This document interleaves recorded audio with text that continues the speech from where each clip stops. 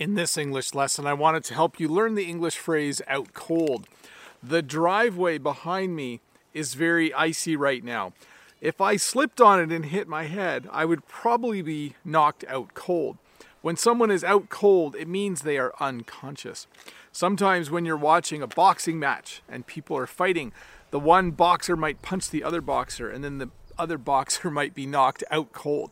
So when you say that someone is out cold, it means that they are unconscious. It means they have been knocked out. That's another way that we say it.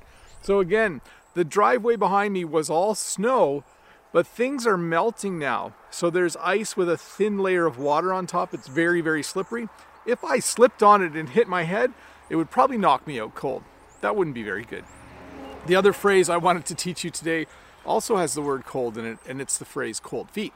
Now, you can use this phrase literally. You can say, I have cold feet because the house is not warm enough. But we usually use this phrase to talk about when someone is nervous about doing something, maybe nervous to the point that they don't do it.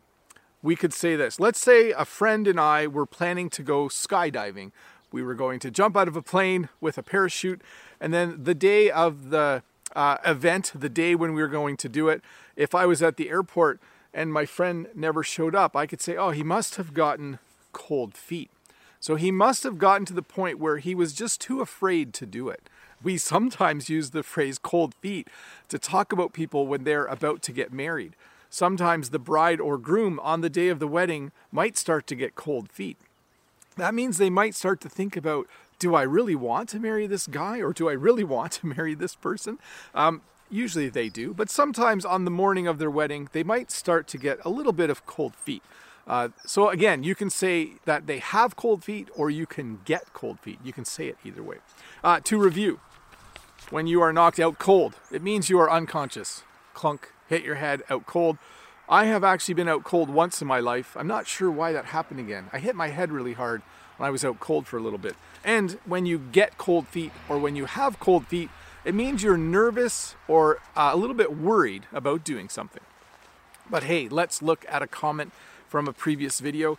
This comment is from Maggie, and Maggie says this: when my junior high school daughter has finished her assignments for school and is doing nothing except browsing her phone, I ask her to earn her keep.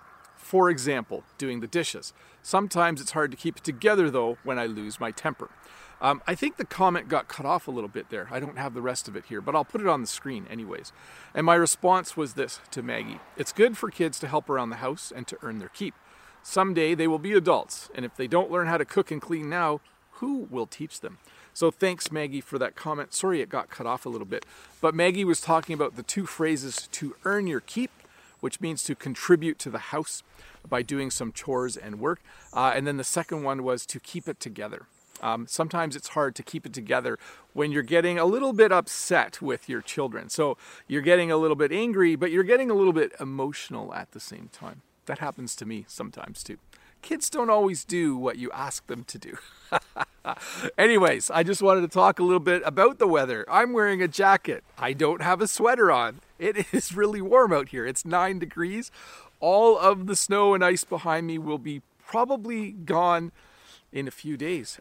It's almost the end of February. It's almost the beginning of March. Spring is just around the corner. I know someone mentioned that in the comments yesterday as well. Yes, spring is just around the corner. Soon it will be warm and everything will be green. Anyways, Bob the Canadian here. I'll see you in a few days with another short English lesson. Hi, Bob the Canadian here. Thank you for listening to this English podcast lesson. If you would like to support me in the work that I do as an online English teacher, please visit patreon.com/Bob the Canadian.